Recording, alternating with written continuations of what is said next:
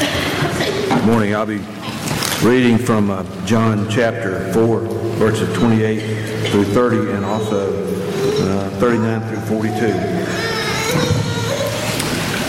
So the woman left her water jar and went away into the town and said to the people, "Come see a man who told me all that I ever did. Can this be Christ?" They went out of the town and were coming to him. Verse 39. Many Samaritans from that town believed in him because of the woman's testimony. He told me all about all that I ever did. So when the Samaritans came to him, they asked him to stay with them, and he stayed there 2 days. And many more believed because of his word. And he said to the woman, "It is no longer because of what you said that we believe, for we have heard for ourselves, and we know that this indeed is the Savior of the world."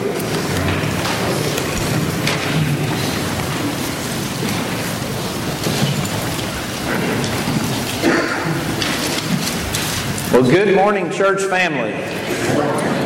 It is good to be back with you this morning. I missed you last week. I was down in South Alabama, had the privilege of performing the wedding ceremony for my niece, Courtney Swinney, who's now Harrison, and her husband, Matthew, and they got married down in Fairhope, and we dodged the rain just barely. I'm always questioning these outdoor weddings because it's such a big risk, but we got through it. We didn't have rain.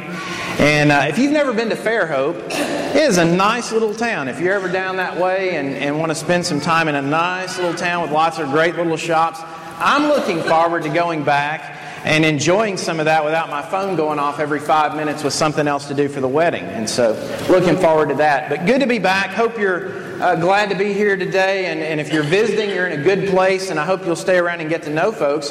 I want to begin in 2 Timothy this morning, chapter 2.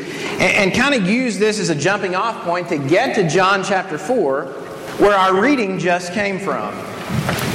God's plan and God's desire is that when we become Christians, when we surrender our lives to Him, that we all become very useful in His service. Paul wrote about it this way. He said in verse 20, "Now in a large house, there are not only gold and silver vessels, but also vessels of wood and of earthenware, and some to honor and some to dishonor. Therefore, if anyone cleanses himself from these things," talking about those dishonorable things, "he will be a vessel for honor, sanctified, useful to the master, prepared for every good work." And so as Christians, that's what God wants. He wants us to be useful. But I wonder sometimes if we're always as useful to God as He would like for us to be. And I wonder sometimes if we're always as prepared for every good work as He'd like us to be. Sometimes we tend to pick on the ladies just a little bit, and I'm reminded of one of my favorite preacher stories. There was an older preacher, and this older preacher, he'd had all kinds of trouble with his teeth, and he'd been to the dentist, and the dentist had drilled and filled and capped and crowned, and nothing was working. And so finally this older preacher, he got frustrated, and so he went to the dentist's office and he said, "Listen, doc," he said, "I've had it. This is ridiculous. Just pull all my teeth and order me some dentures." And so the dentist obliged, pulled all the old preacher's teeth, ordered him a set of false teeth. Well, the next Sunday came, and if you don't know this about preachers, you need to. When Sunday comes, preachers want to preach. And so, first Sunday, after having had all of his teeth pulled, the preacher gets up and preaches a 10-minute sermon. And some of the people like that. And you're not getting one of those today, by the way.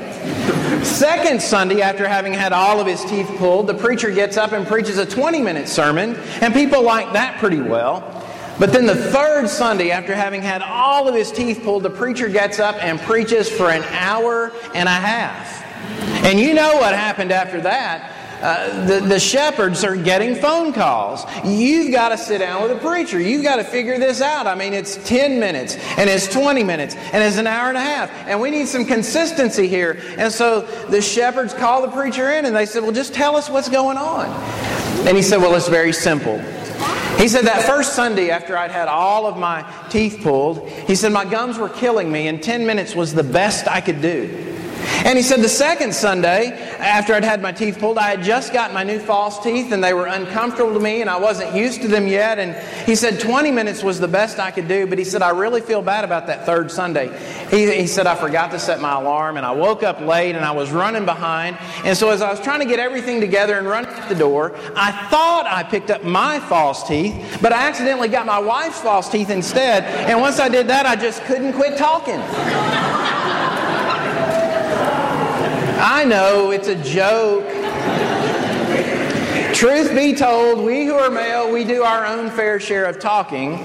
But sometimes we do pick on the ladies, but I share that to get us to John 4, because it's almost ironic that we're going to look at all of us and a role in being useful to God, and we're going to see it illustrated so well through a woman, not just any woman, a woman who probably would be one of the last people we'd ever pick out of a lineup to say, well, yeah, I think she'd be the one to really be useful to God. And so we're going to learn from her through John 4 this morning. I love this chapter, and you're probably familiar. Jesus shows up at Jacob's well, and he begins this dialogue with a Samaritan woman, and he opens it up by saying, give me a drink, and then they launch into this life-changing discussion. And we're not so much interested in that discussion this morning as we are the aftermath. What's already been read for you. She leaves her water pot. She heads into the city. She starts telling her story. People are listening to her. And then from that, other people come out to hear Jesus. And many believe in Him because of her. And so as we open this morning, what we want to talk about first is the idea that God can use anyone. I want us to be reminded of who we're dealing with, and we do want to notice a couple of verses from this text in John chapter 4, because again, this woman is probably not the person that you're going to pick out of the crowd to help. Notice verse 9 of John chapter 4. The Bible says, therefore the Samaritan woman said to him, and this is in response to Jesus saying, give me a drink. How is it that you, being a Jew, asked me for a drink since I'm a Samaritan woman? And then I don't know what it does in your translation, but in the New American Standard, then you've got parentheses, and it says, for Jews have no dealings with Samaritans. And if you've studied the Gospels, if you've studied the life of Christ, you understand this wasn't just Jews not having dealings with Samaritans. This was racism in Jesus' day. Because when the Jew looked at a Samaritan, what the Jew saw was a second-class citizen. A Samaritan had some Jewish blood in them, but their blood had been defiled. They were impure. And so when a Jew looked at Samaritan, this was racism. And so for Jesus to show up and say, give me a drink, this Samaritan woman, she thinks she understands some things. She even says, I believe it's verse 11, you've shown up and you're asking me for a drink. You have nothing to draw water with. And I know as a Jewish man, you're not going to drink after me, because what Jewish man in his right mind would drink after a Samaritan woman and make himself unclean? But see, Jesus was here to help us understand some things. He was here to help us understand that God can use people of any race.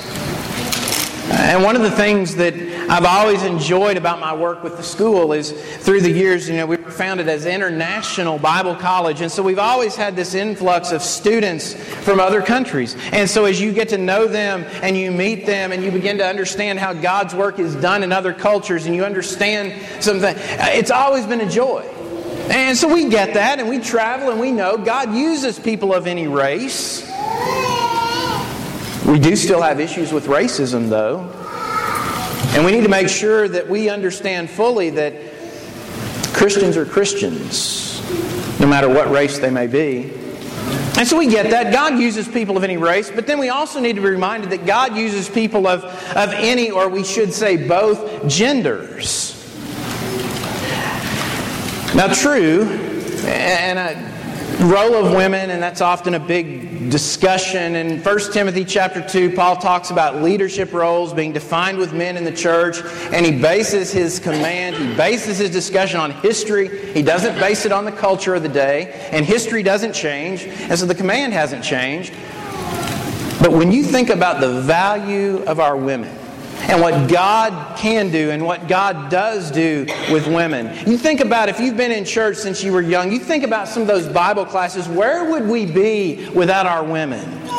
I can still remember to this day some of those early Bible classes and some of those fine, godly ladies that taught those classes. And I'm convinced that a lot of times if we didn't have our women teach some of those classes, some of us who are male, we would not have the patience, probably. But our women, they get in there and they do a great job. Maybe your mother has been very influential in your upbringing spiritually. Maybe you've had a grandmother very involved in helping you be who you are today as a Christian. And then I think of what our women do. Our women, Sheila right here with us, Savannah's own Sheila Hamlin. The idea that you prepare yourself and that you go into the mission field and you work with women, you work with people who are very receptive to the gospel. I love it when we see those stories occur. God uses people of any race, and God uses people of both genders. And then we've also got to remember that God uses people who show up with some baggage. There's an interesting thing we do as humans when we're first introduced to somebody, we're trying to get somebody or get to know somebody. It's very normal for us to want to present ourselves in the very best possible light. And you see that going on here in John chapter 4, because as the discussion goes on, finally Jesus says, call your husband and have him come here. In other words, I want to meet your husband. And what Jesus is doing here, He's setting her up. He's getting ready to help her understand that He's not just some Jewish man standing here at the well, but it is a lot more than that. And so He says, have your husband come out. And you remember her response in verse 17. The woman answered and said, I have no husband. And Jesus said to her, you've correctly said, I have no husband, for you've had 5 husbands, and the one whom you have now is not your husband. This you said truly. See, Jesus says to her, I understand that your life's a mess. And yet, it does not stop. She shows up with some trouble. She shows up with some problems. She shows up with some baggage, and yet Jesus is going to find a way for her to be very useful in the kingdom. Sometimes the Bible's interesting for what it does not say. Remember back in Acts chapter 9 when Saul is converted, one of the things the Bible does not say about Saul's conversion in Acts chapter 9 is there's nothing in there about Saul saying, wow, I'm a Christian now. Let me take some time. Let me make sure that people know that all this past and all this trouble, all this that's been behind me, let them make sure they know that I'm really a Christian now. There's nothing about him making excuses that way. What you see from Saul in Acts 9 is him immediately jumping in, just as passionate to do right as he was passionate about doing what he thought was right that he found out was wrong. One of the things that we've got to remember, every one of us has a past. Every one of us can claim some baggage, some things that we'd rather not claim. But the idea of coming to God and being useful to Him is that baggage ends up being in the rearview mirror. Go with me, if you would, to 1 Corinthians chapter 6. And these words are probably very familiar to you.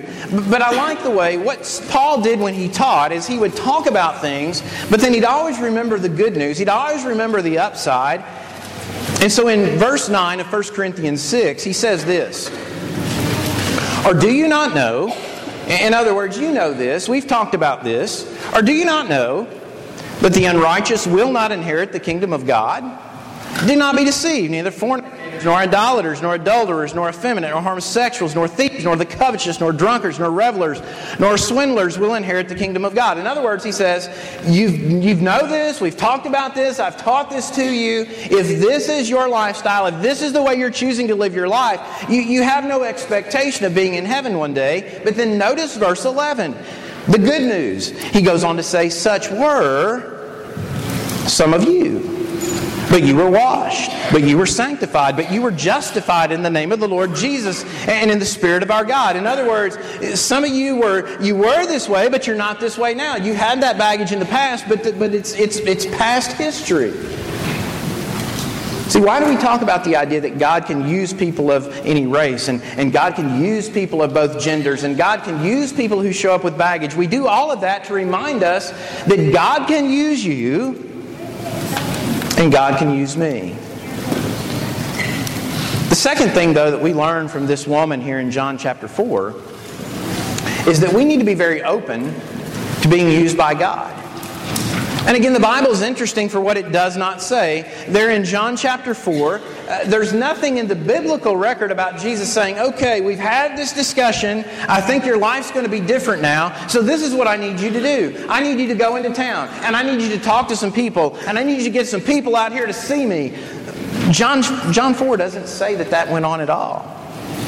It just simply says in verse 28, so the woman left her water pot and went into the city and said to the men, come see a man who told me all the things I've ever done.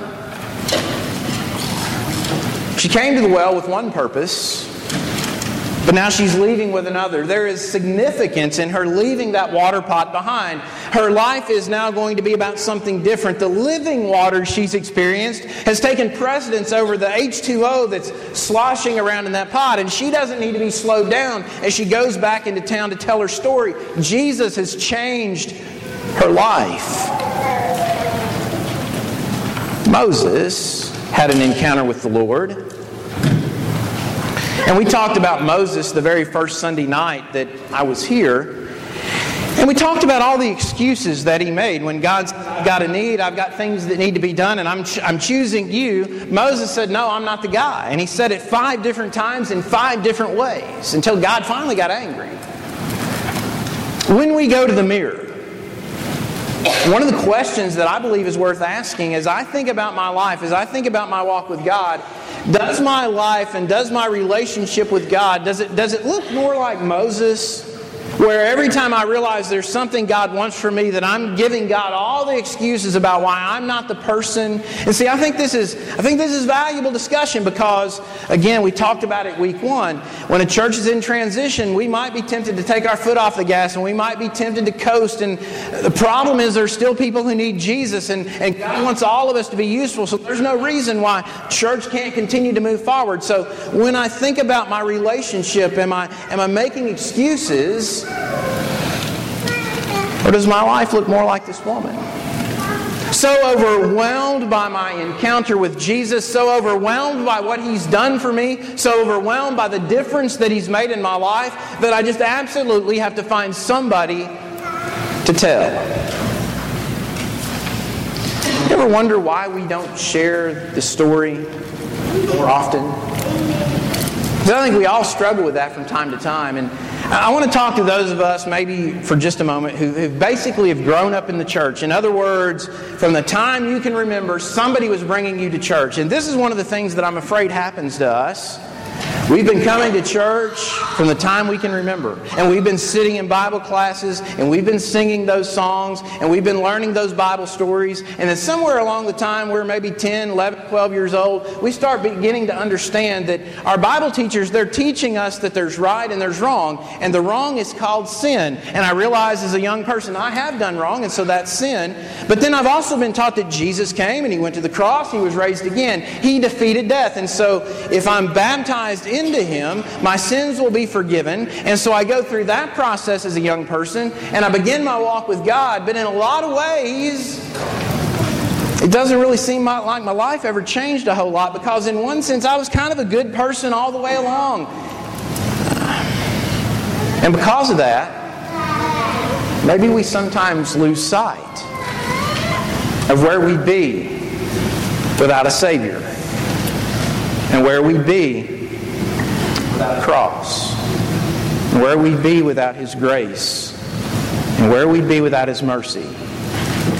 I think of Romans chapter 3, verse 23, for all have sinned and fall short of the glory of God. I think of Romans chapter 6, verse 23, for the wages of sin is death. Without Him, on my very best, all I can earn is death. There's nothing I could do on my own. Romans 5, verse 6, for while we were still helpless, if I'm helpless, there's nothing I can do. And see, I think when we can go back and be reminded of where we would be without Him, it doesn't matter then how long we've been in church. Maybe we can begin to be overwhelmed again by the magnitude of what He's done for us. One of the other things we learn from this woman, though, is that we see her stepping out of her comfort zone. Jesus pretty much picks her up and yanks her out of her comfort zone just by speaking to her. Again, Jewish man speaking to Samaritan woman. Women were often treated like property anyway. She's out of her comfort zone already, but do you notice the reaction? And if you thought about the time of day, the 6th verse says that it's the 6th hour. And there's debate among scholars. Are we talking about the Roman calendar, which would be 6 p.m.? Are we talking about the Jewish calendar, which would be noon? I believe it's noontime. And noontime is not the time of day to go draw water from a well. Drawing water was women's work. It's what women did. Noontime was not the time that they normally came. But in the text, you don't get the idea that Jesus has shown up to a crowded place. You kind of get the idea that it's him and her. But think about it this way. If your life's a mess, you've been married 5 times, you're with somebody else now, every time you're around the holy, the good women, we've all walked into a room and had the sense that maybe somebody's talking about us. And if that's your life, every time you walk into a room, you realize that the good ladies are talking about you because your life's a mess. See, I can see it'd be very easy to want to show up at noontime, show up at a time of day when you're there by yourself, you get your water, you get your work done, and then you're long gone before everybody else shows up. I think that was this lady's comfort zone, being able to avoid the crowd. But notice the reaction. Notice what happens afterward. Verse 28, she leaves her water pot. She heads into the city. She starts talking to the men. And you place yourself, maybe you're with some of your buddies at the city gate, kind of sitting around like men sometimes do. And you know how men are. Sitting there and you look off in the distance and somebody's coming and who is that? I think it's that woman. That's that woman that's been married 5 times. I wonder what she wants. And somebody's going to say, well, she's probably coming to marry one of us. That's how men can be very hateful. She's not thinking about any of that. She comes to the men and she says, I got to tell you about this guy. This guy told me everything that I've ever done. I think we found the Christ. She steps right out of her comfort zone. And notice what happens. People listen. People will listen to someone who's passionate about the message that they share. Now, there are some people in your life, because of who they are and because of what they mean to you, if they have something they want to share with you, you will listen to them simply because of who they are, simply because of the relationship. That's not this woman. This is not the woman that you're going to listen to because she's got fine, upstanding character. This is not the woman you're going to listen to because of who she is. My belief that it is her, it's got to be her, the passion with which she's telling her story. That's why the people are listening. And so as we finish up this morning, that brings us to this pattern that we see. A pattern for being used by God. A pattern that we see here in John chapter 4. A pattern that will still work today. The first part of that pattern is a life-changing encounter with Jesus. Jesus has changed this woman's life. She leaves the well without her water pot, but she leaves the well with a new purpose. She leaves the well with a new mission. And it is my belief that we need to try to rethink the term missionary. In other words, if I say the word missionary, what picture does that paint in your mind?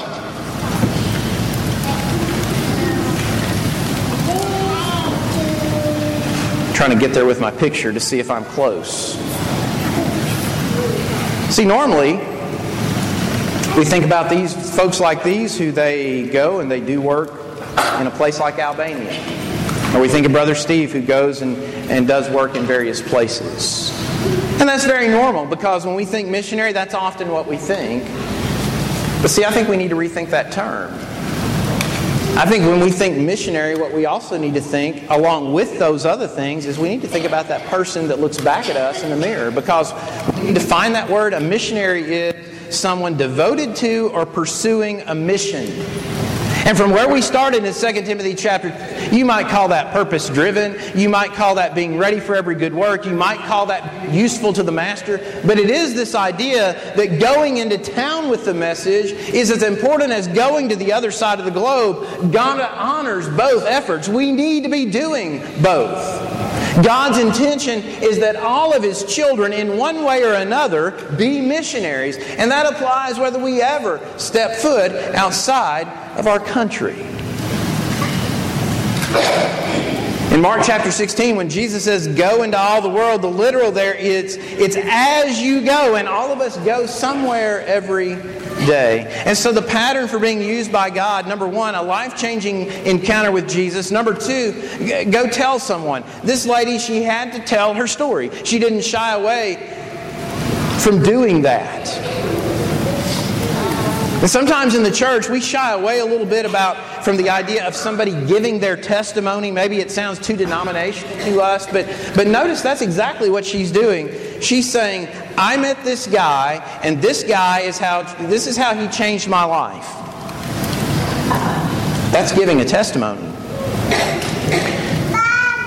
We may not know as much as we'd like to about this book.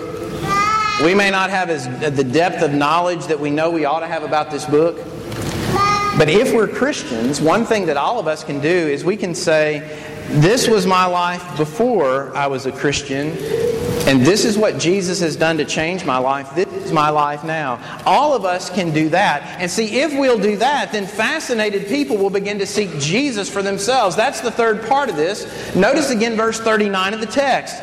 From that city, many of the Samaritans believed in Him because of the word of the woman who testified, He told me all the things that I've done. So when the Samaritans came to Jesus, they were asking Him to stay with them, and He stayed there 2 days. Many more believed because of His word, and they were saying to the woman, and this, verse 42, if you ever want a goal for evangelism, if you ever want a goal for church growth, verse 42 ought to always be the goal.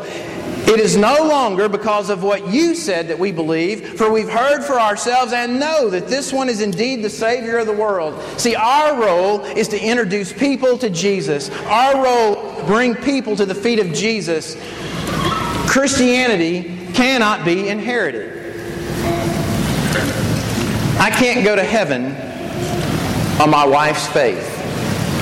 My children cannot go to heaven on my faith. They can't ride my coattails to heaven. In other words, the idea is we have to help people have a personal relationship with Jesus that is their own. We bring them to the Word of God. We help them meet Jesus there. We help them understand who He is on their own. So on that day, when they obey the gospel, they can say, well, it's not because you told me it's what I need to do. It's because I've met Jesus, and I know this is what Jesus needs me to do. And I know Jesus loved me. And I know Jesus, if there'd been nobody else in the world, He'd have still died for me.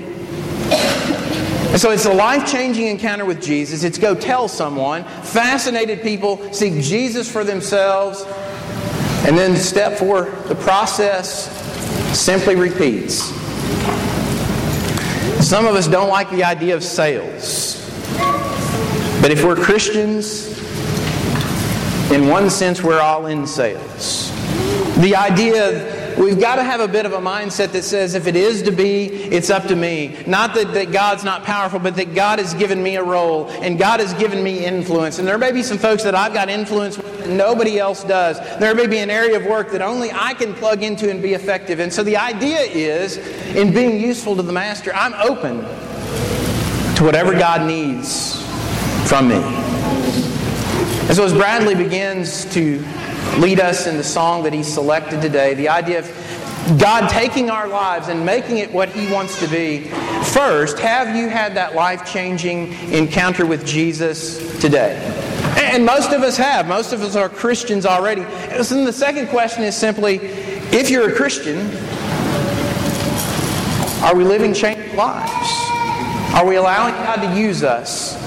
And I just want to challenge us today as we leave here, whatever it may be, let's stay open to the idea of allowing God to use us like never before. Not in a limited way like we might be able to see, but in the big, magnificent way that maybe God sees that we've not seen yet. Maybe you're here today, though, and you're not a Christian. Maybe you need to allow Jesus to change your life today. Maybe you're ready to be baptized into Him. If you're ready to make that commitment, we're ready to assist you in your obedience. If you need to respond, let that be known while we stand and while we sing.